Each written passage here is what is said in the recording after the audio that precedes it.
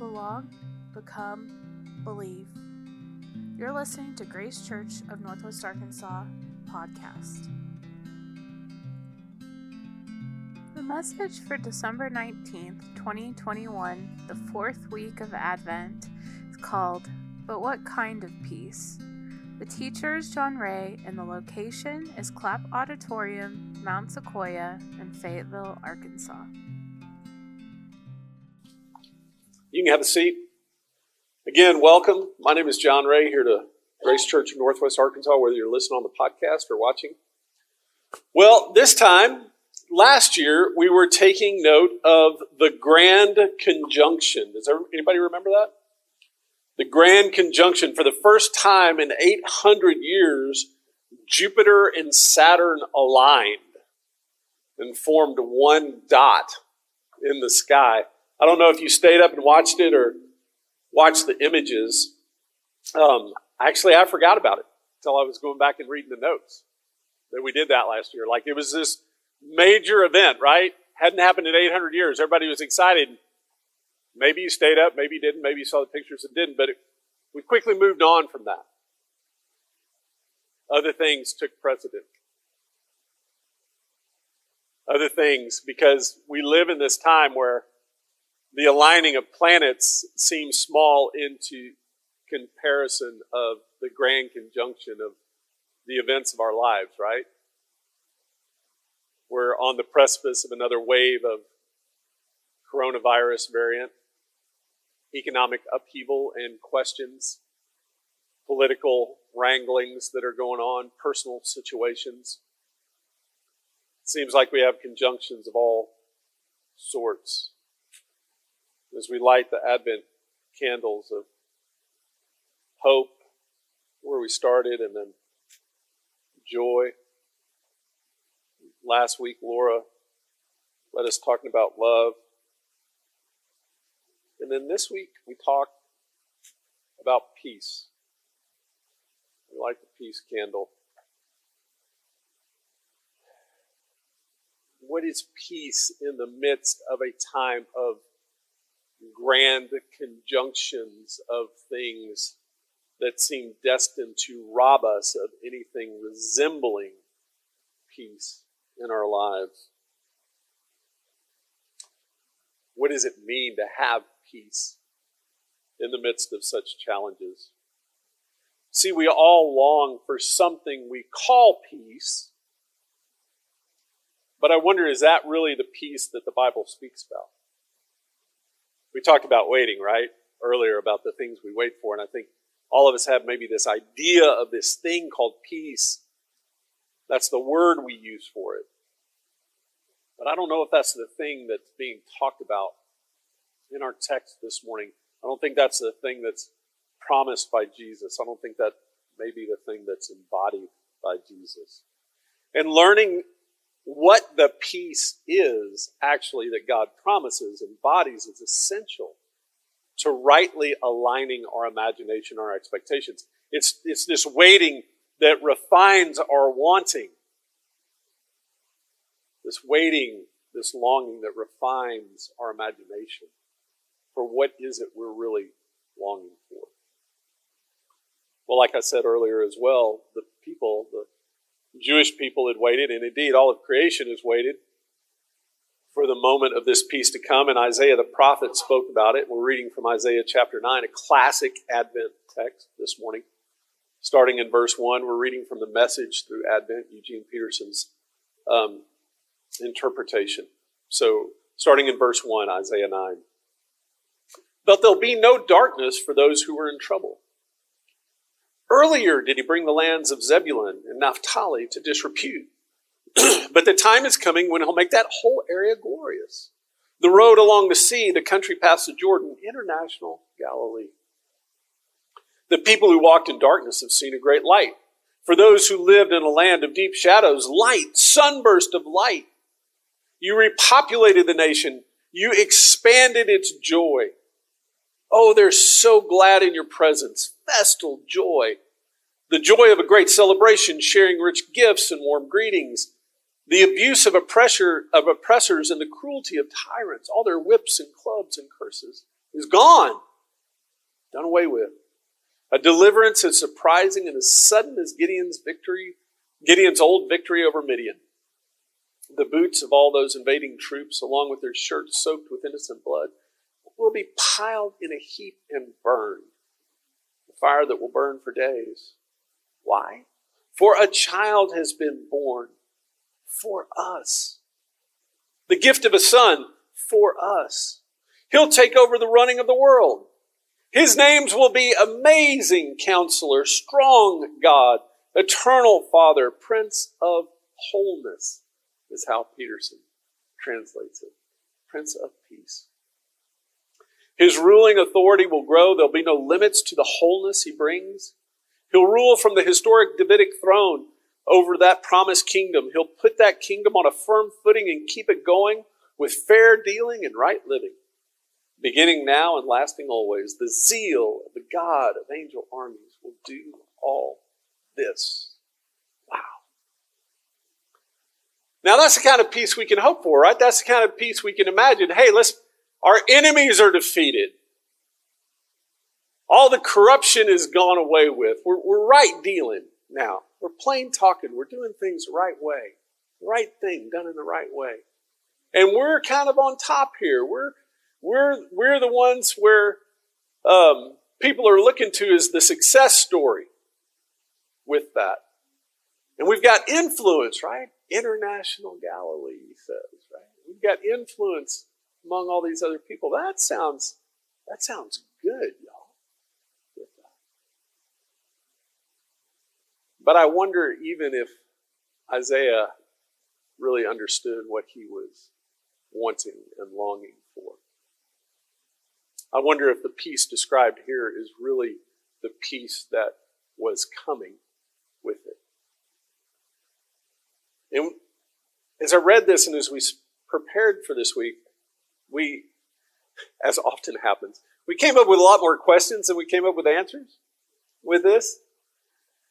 We started off with questions like the one we're asking already. What is the peace that we're seeking collectively as a people, but also individually?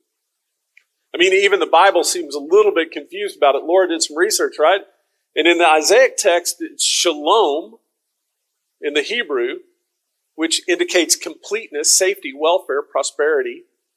Friendship in human relationships are wholeness, completeness, as Peterson translates it. But in the New Testament, the word that they translate into that is irene. That's how we would say it. And this is more, implies like quietness or peace of mind. Kind of more of a personal peace with that. There's two words that are used here in the Bible. We use one in English as often our poverty of our language. We're trying to condense complex words and ideas into a single word with this. There are two different words here. There's a lot of ideas here.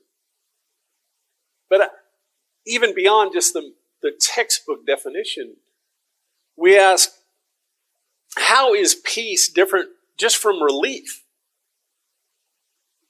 I'll be honest with you. A lot of times, I'm not looking so much for an answer as I'm just looking for relief. I'm watching our moms walk around back here with newborn babies, and I wonder if for y'all the idea of peace is just a solid 8 hours of sleep. Just a little bit of relief, right? Like that feels like peace. Just give me a break with that. How is peace different from the nostalgic longing for some imagined time in the past when things were good? I mean, we're in a season that deals in nostalgia, right? All the ads, all the advertisements and stories that come out seem to just all be about some imagined past time when things were simple and life was good. How is this peace different than just nostalgia for that? How is peace different than just wanting to win? Just to be right, just to be proved right. How is peace different from that? How is it different along with that? How is it different from wanting revenge? Hey, let's get the bad guy. Let's make sure they're put in their place. Is that peace? Is when we get revenge?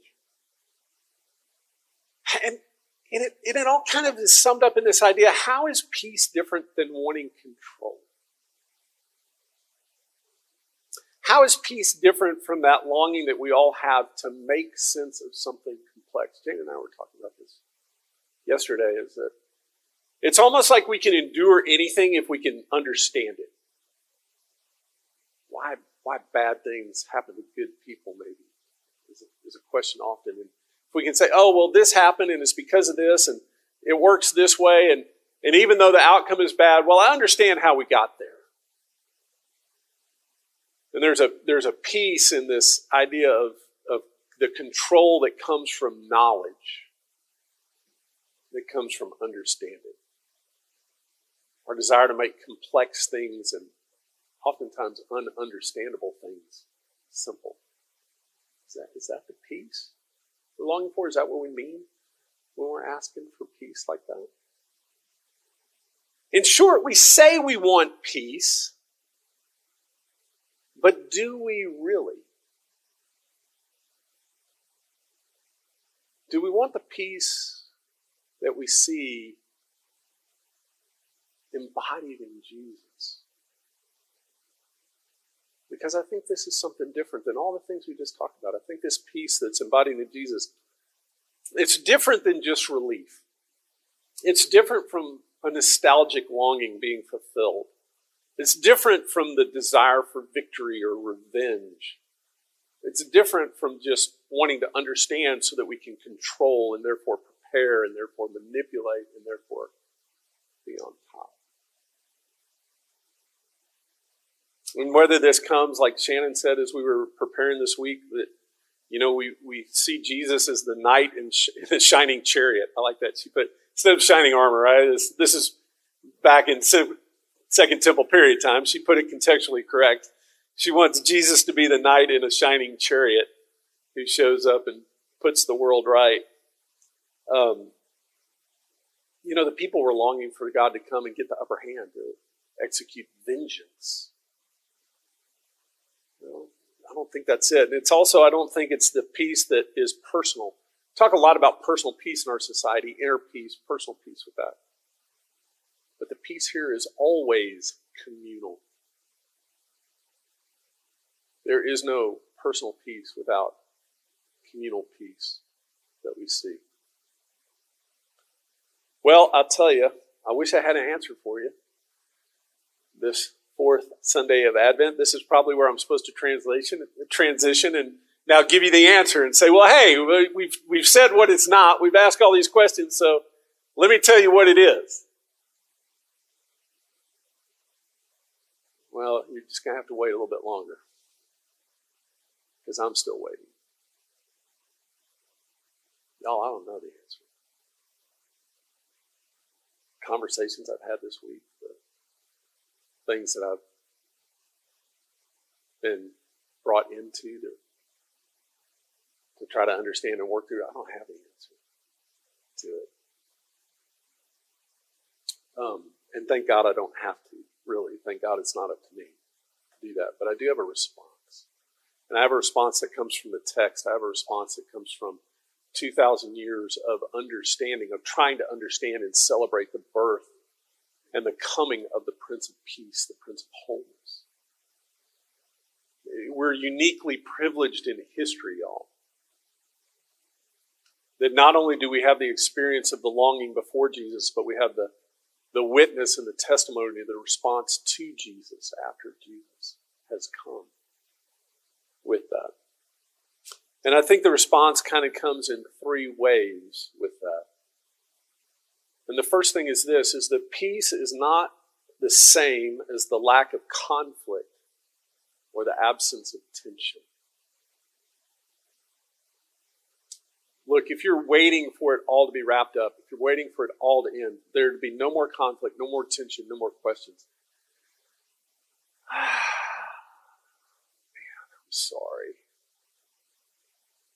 I know, because I want that too, but I don't see that.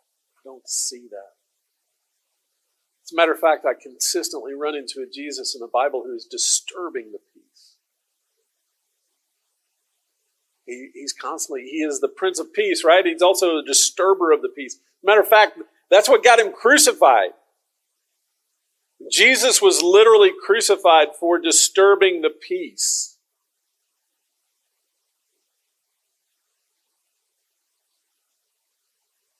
He came and I've been just meditating on this from the Beatitudes this week, where he said, blessed are those who long for peace.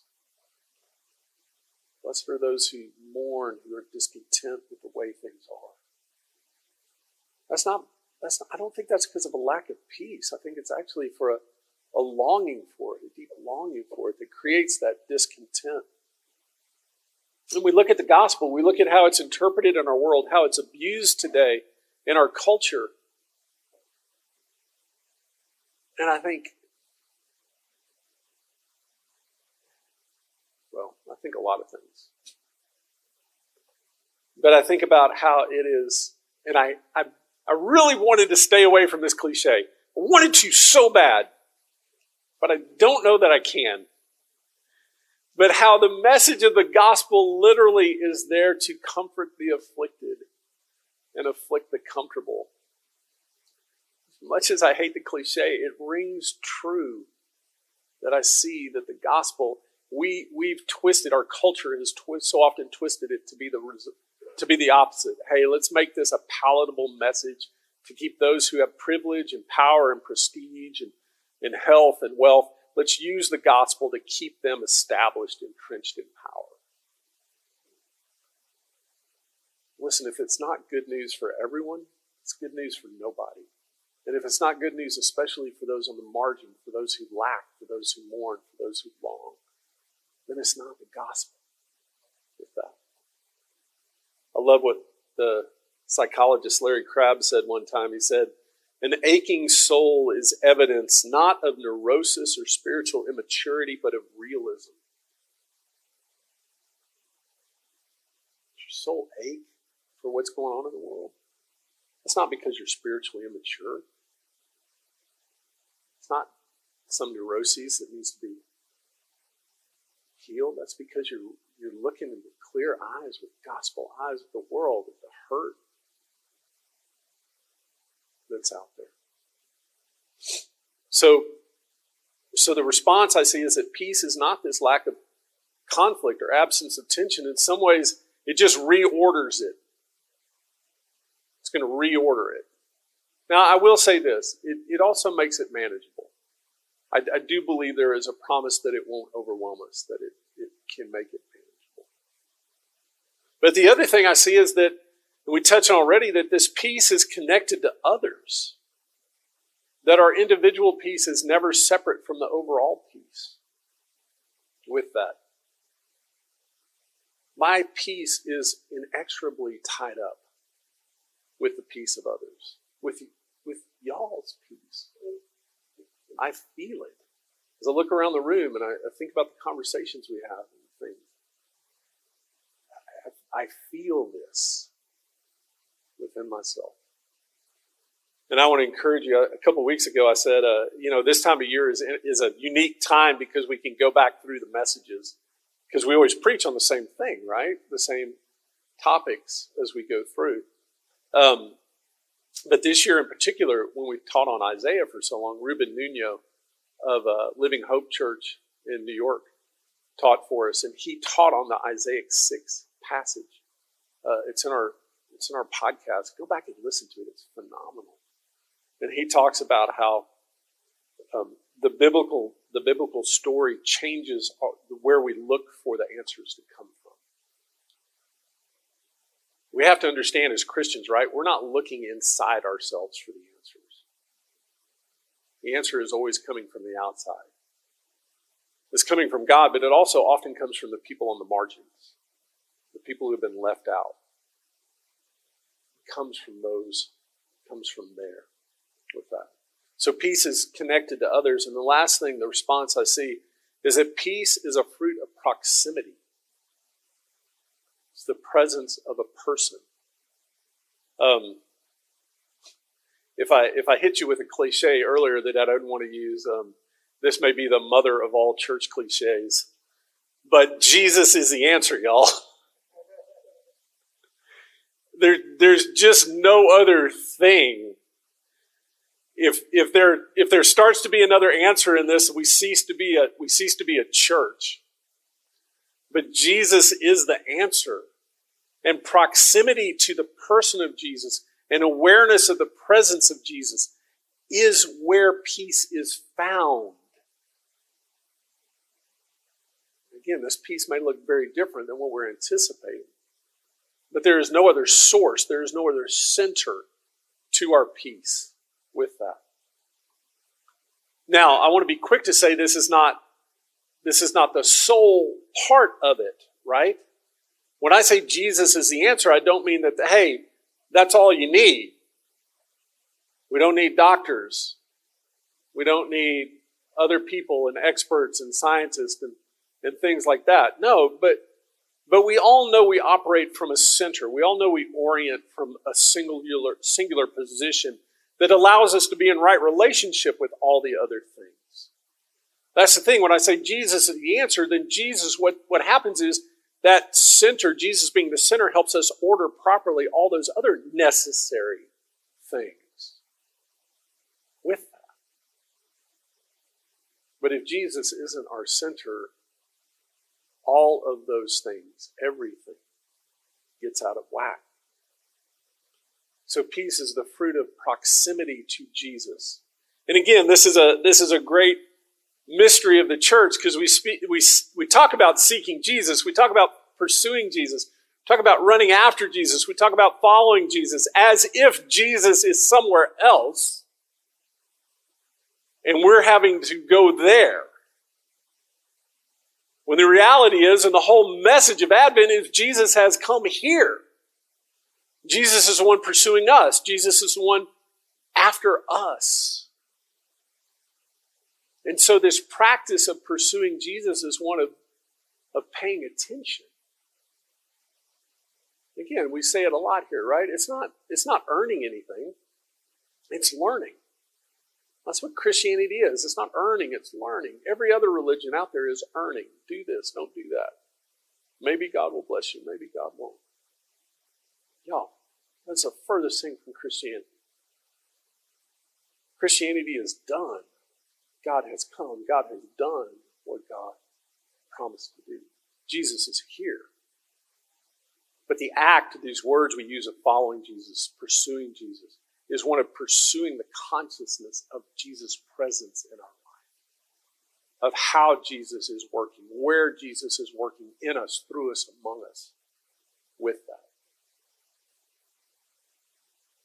And it leads us into all kinds of questions, and like I said, it leads us into not necessarily away from tension or conflict, but just into different tension and conflict. Yeah, super hopeful, I know, right? With that.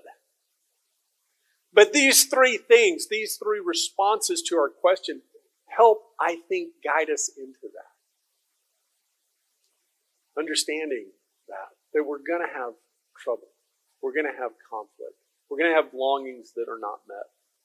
But let's make sure those are the right longings, okay?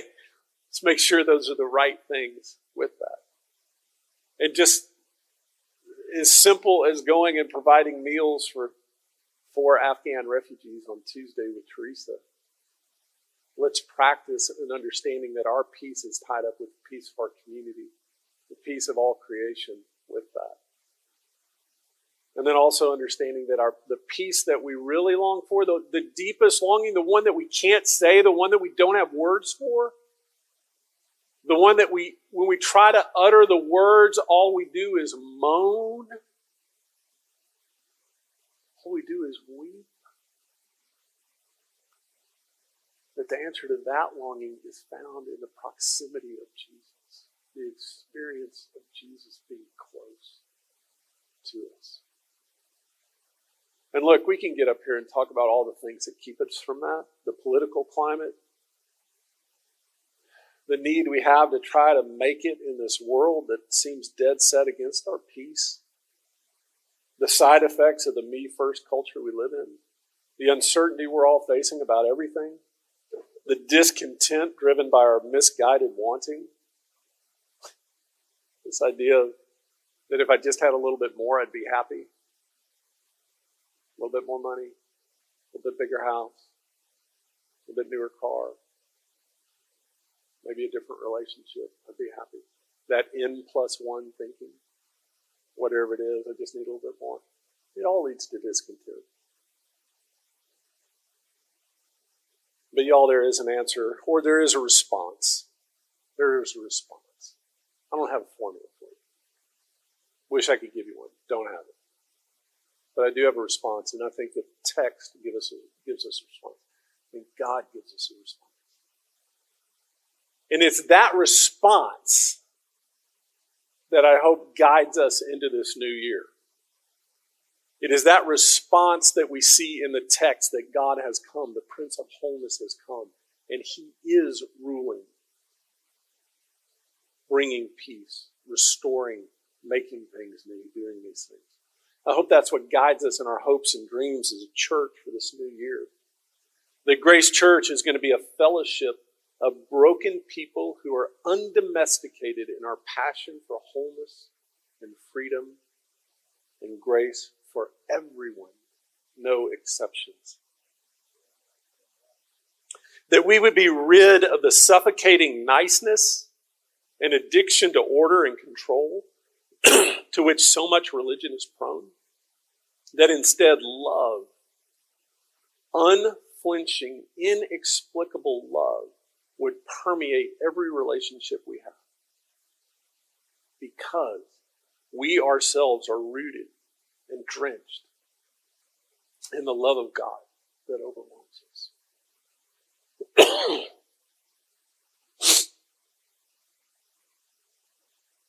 Advent is the greatest of all grand conjunctions, y'all. And the worship team can come up.